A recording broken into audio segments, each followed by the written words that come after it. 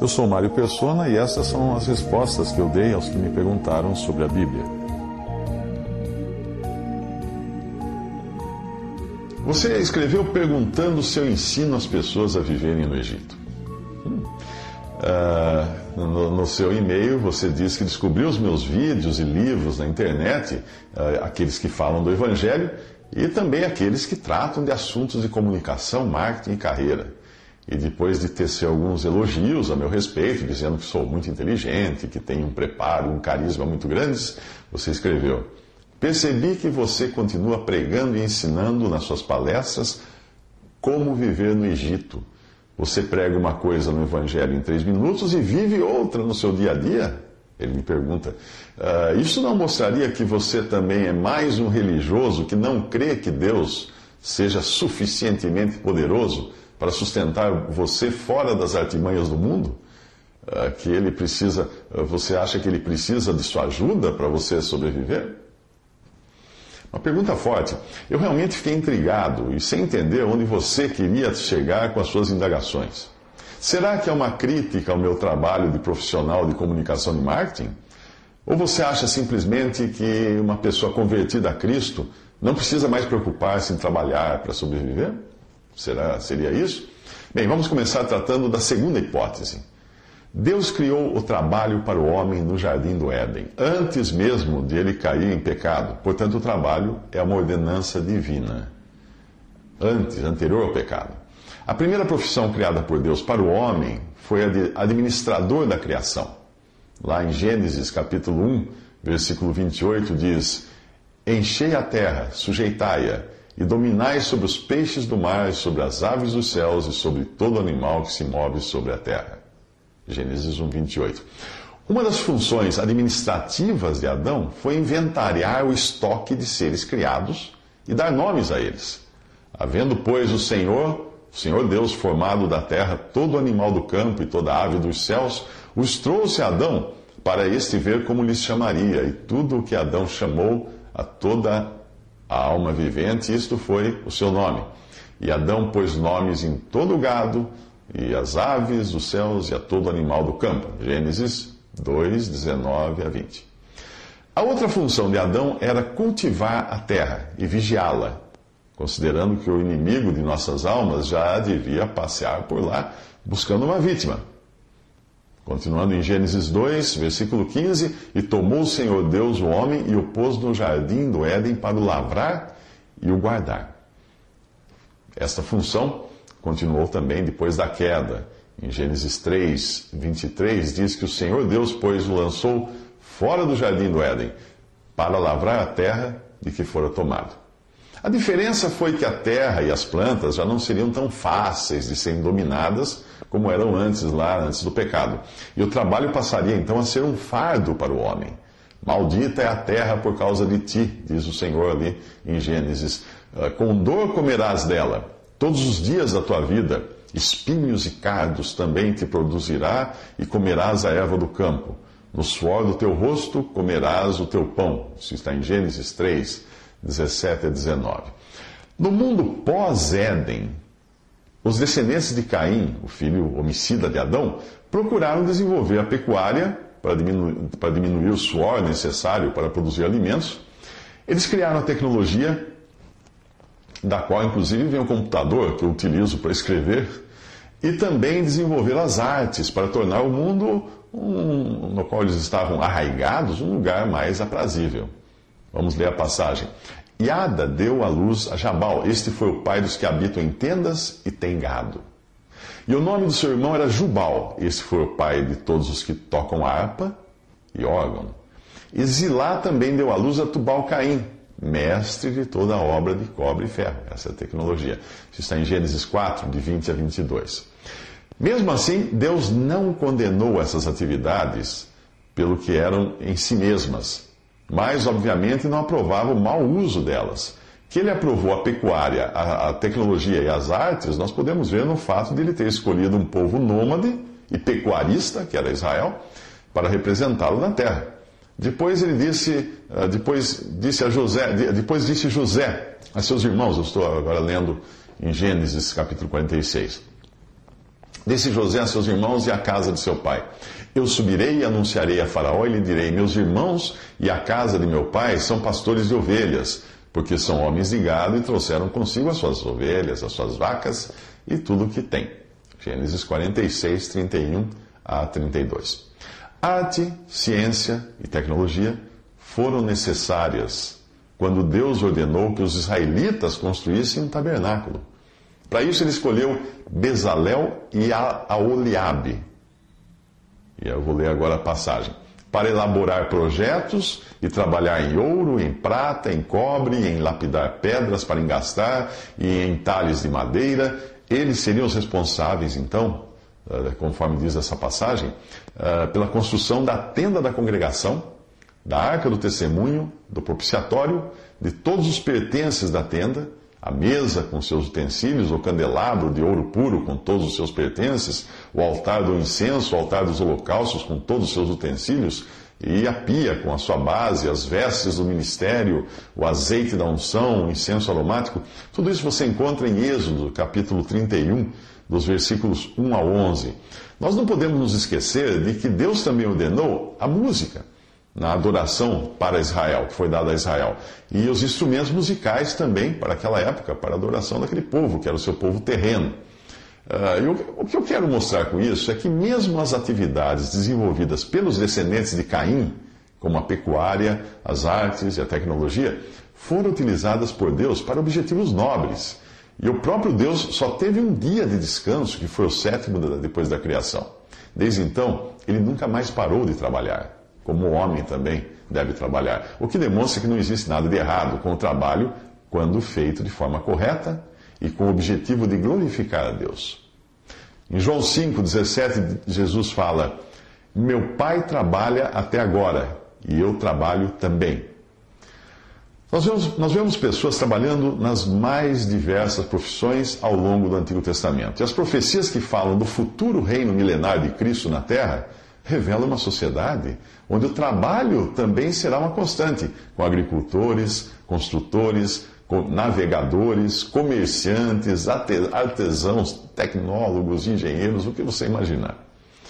Quando nós chegamos ao Novo Testamento, nós encontramos muitas profissões, e o próprio Senhor Jesus deve ter trabalhado no ofício de seu pai José, o carpinteiro. No Novo Testamento você encontra, além de pescadores e lavradores, produtores de vinho, pastores, artesãos, perfumistas, tecelões, curtidores de couro, carpinteiros, oleiros, políticos, empregadas domésticas, comerciantes, banqueiros, barqueiros, soldados, ladrões, prostitutas e mendigos. Lídia era uma empresária. Ela vendia púrpura. O carcereiro de Filipos era um funcionário público. Dorcas era proprietário de uma confecção. E Paulo tinha uma fábrica de tendas, juntamente com Priscila e Áquila, em Atos capítulo 16, dos versículos 14 a 23, capítulo 9, capítulo 18. Você encontra tudo isso, todas essas profissões, cristãos trabalhando nelas. O trabalho secular é encorajado nas epístolas, como você pode ver nas seguintes passagens. Aquele que furtava, não furte mais. Antes trabalhe, fazendo com as mãos o que é bom, para que tenha o que repartir com o que tiver necessidade. Isso está em Efésios 4, 28. Outra passagem agora em 2 Tessalonicenses 3,10. Porque quando ainda estávamos convosco, vos mandávamos isto, que se alguém não quiser trabalhar, não coma também. Bom, eu acredito que isto seja suficiente para provar que trabalhar para obter o sustento é bíblico e de modo algum contrário à vontade de Deus, quando feito de forma correta e honesta. Obviamente você encontra na Bíblia pessoas exercendo profissões como prostitutas, ladrões, políticos corruptos. Isso não tem aprovação de Deus, claro. Mas há também os políticos honestos, como Nicodemos e José de Arimateia, que foram estrategicamente levantados por Deus na hora em que era necessário pessoas com acesso ao governador para obter autorização para sepultar o corpo de Jesus. Todavia, até mesmo o ganho com o trabalho honesto está de algum modo associado ao mal, por causa do pecado que a tudo permeia. Por essa razão, a riqueza, mesmo aquela obtida pelo trabalho honesto, é chamada de mamon, como se fosse um ídolo, em Lucas 16, 13. Generalizando, nós podemos dizer que todas as atividades profissionais, industriais, comerciais, artísticas, etc., trazem em si a marca do pecado, por terem sido concebidas e realizadas por homens caídos e em um mundo arruinado. O próprio dinheiro que ganhamos com o nosso trabalho, com o suor do nosso rosto, é chamado de riqueza da injustiça, em Lucas 16:9. Se você conseguisse rastrear o dinheiro que você tem agora no seu bolso, talvez descobrisse que ele já foi usado para pagar prostitutas e assassinos de aluguel, corromper políticos, comprar drogas e traficantes e uma série de outras atividades ilegais, e você tem esse dinheiro no seu bolso. No Brasil, 75% das cédulas têm traços de cocaína. E nos Estados Unidos, esse número chega a 90% das cédulas, porque o pessoal usa para fazer canudinho e cheirar cocaína, o dinheiro eles usam. É bom lavar as mãos, então, porque se seu dinheiro já esteve no nariz de um viciado. Como fala a parábola do mordomo infiel em Lucas 16, nós granjeamos, negociamos e obtemos as riquezas da injustiça enquanto estamos no mundo. E se nós formos sábios, como o mordomo da parábola, nós daremos a essas riquezas um destino que garanta resultados eternos. Lá diz assim: eu vos digo, granjeai amigos com as riquezas da injustiça, para que quando estas vos faltarem, vos recebam eles nos tabernáculos eternos. Lucas 16, versículo 9. Em 1 João 2,16 diz que tudo que há no mundo não é do Pai, mas do mundo. Bem, mas talvez o seu problema não esteja com o trabalho de uma maneira geral, mas com a minha profissão de palestrante de comunicação e marketing, já que você disse que eu continuo ensinando nas minhas palestras as pessoas a viverem no Egito. Quando nós falamos de que Moisés precisou esquecer o que aprendeu na corte de Faraó antes de poder ser usado por Deus para libertar o povo hebreu, certamente isso não incluía ele ter que esquecer que aprendeu ali no Egito a acender um fogo, a amarrar sandálias, a falar vários idiomas, a fazer cálculos geométricos, tudo isso ele aprendeu no Egito. Mas isso ele não precisou esquecer. Eu e você usamos hoje as invenções dos egípcios, como o calendário, a escrita, o papel, a maquiagem, o arado, as pastilhas para mau hálito, sim, foram os egípcios que inventaram isso. O boliche, tinha boliche no Egito. A barbearia, a cerveja, as fechaduras de portas, a pasta de dentes foi inventada pelos egípcios. Isso sem falar da matemática que eles ensinaram a Pitágoras. O grego Pitágoras, que nós aprendemos na escola, aprendeu com os egípcios. Da medicina, como cirurgias de catarata, que os egípcios já faziam, isso há 4.000 anos, e cirurgias do cérebro, que eles já faziam, e astronomia também, que eles praticavam astronomia. Se eles tivessem inventado a bicicleta, certamente Moisés teria aprendido a andar de bicicleta e nunca mais esquecido, porque é uma coisa que a gente nunca mais esquece. Portanto, não é esse conhecimento que Moisés precisou esquecer do Egito, mas tudo que fosse contrário ao conhecimento divino. E ele mostrou que soube fazer isso muito bem ao escrever o livro de Gênesis, falando do Deus Criador, e não do sol, como se fosse um Deus, ou de bois, gatos, besouros, como seres sagrados. Portanto, nesse sentido, o que eu ensino nas minhas palestras tem muito a ver com as coisas do Egito, mas sem ensinar as pessoas a se maquiarem, fazer cirurgias ou jogar boliche. Essas coisas eu não ensino. Mas a sua surpresa talvez esteja por eu ensinar marketing e vendas. Atividades que na cabeça de alguns são sinônimos de mentira e picaretagem. Bem, talvez eu possa ajudar você então a compreender essas profissões tão nobres e necessárias. Marketing é o processo de se identificar, analisar e atender às necessidades e expectativas das pessoas. E você faz marketing até na hora de dar um presente para sua namorada. Você precisa identificar, analisar e atender a necessidade dela. Isso é marketing. Vender é uma das ferramentas do marketing. E é tão necessária que nada do que você possui, sua roupa, seus óculos, a obturação dos seus dentes, seu sapato, qualquer coisa. Nada. O computador que você usou para escrever para mim, nada do que você possui deixou de passar pelas mãos de um profissional de vendas. Alguém precisou vender isso para você. Senão você não teria. Nós compramos tudo o tempo todo. Até mesmo você veio ao mundo depois de uma ação de venda. Caso o seu parto tenha sido feito com um trabalho vendido por um médico ou mesmo por uma parteira que foi até a casa da sua mãe. Como qualquer outra atividade, nestas você também irá encontrar profissionais inescrupulosos e até quando nós fazemos um trabalho honesto, o fruto desse trabalho pode fugir do nosso controle. Eu não duvido da sinceridade e honestidade da parteira que trouxe o bebê Hitler ao mundo. Eu me sinto bem em poder ensinar marketing e vendas, principalmente numa sociedade conectada, na qual eu preciso explicar aos vendedores que mentir é um péssimo negócio. As vendas hoje dependem de relacionamentos longos e de longo prazo. Os clientes podem detonar uma marca com apenas alguns cliques do mouse. Por isso, um de meus temas de palestras é ética. Eu também me sinto ótimo quando faço palestras de segurança no trabalho, nas indústrias, sabendo que talvez alguma dica que eu dê venha a salvar uma vida.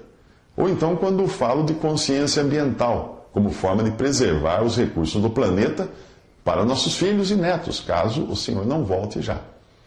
Eu não sei se você trabalha em alguma empresa, mas provavelmente você não teria esse emprego se não fosse pela ação dos profissionais de marketing, vendas e comunicação dessa empresa. São também profissionais como eu, que treinam os seus funcionários da sua empresa a se comunicarem melhor com os clientes. Tire o marketing fora, tire as vendas, tire a comunicação, tire um atendimento bem treinado da empresa onde você trabalha e amanhã você estará procurando emprego. Claro, com a ajuda de sites, headhunters e empresas dedicadas à carreira e desenvolvimento profissional. Também dou palestras nesse sentido, com esses temas. Uma delas é marketing pessoal para ajudar as pessoas a se posicionarem de forma correta e honesta no mercado de trabalho. Bem, eu dou graças a Deus pelo trabalho que Ele me deu. Hoje eu já posso abrir mão de algumas atividades como consultoria, aulas, traduções de livros acadêmicos, para ficar apenas com palestras e treinamentos empresariais. Assim eu posso dedicar grande parte do meu tempo à obra do Evangelho, produzindo sites, livros e vídeos que levam a palavra de Deus a milhares de pessoas.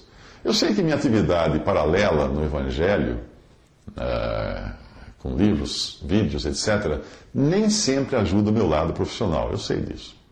Pois eu sei que empresas deixam de me contratar por acharem que eu vou utilizar o tempo das palestras para pregar o Evangelho. O que eu não faço, por uma questão de ética profissional. Eles não me pagaram para fazer isso. Mas não pense que já não me imaginei vivendo sem precisar fazer um trabalho secular. Eu acho que a primeira vez foi nos anos 70, logo depois de convertido, quando eu assisti, eu era bem jovem, e eu assisti Irmão Sol, Irmã Lua. Era um filme sobre a vida de São Francisco de Assis, um filme muito romântico, muito bonito. Eu fiquei cativado pela possibilidade de viver daquele jeito de São Francisco, vestido de trapos e gastando meu tempo conversando com passarinhos. Eu acho que muitos jovens da minha época sentiram o mesmo. Mas, para ser sincero, eu não sei ao certo se o que mais me atraía naquela época era ser pobre ou se era estar sempre ao lado de Santa Clara, que era interpretada por uma belíssima atriz ali, Judy Booker.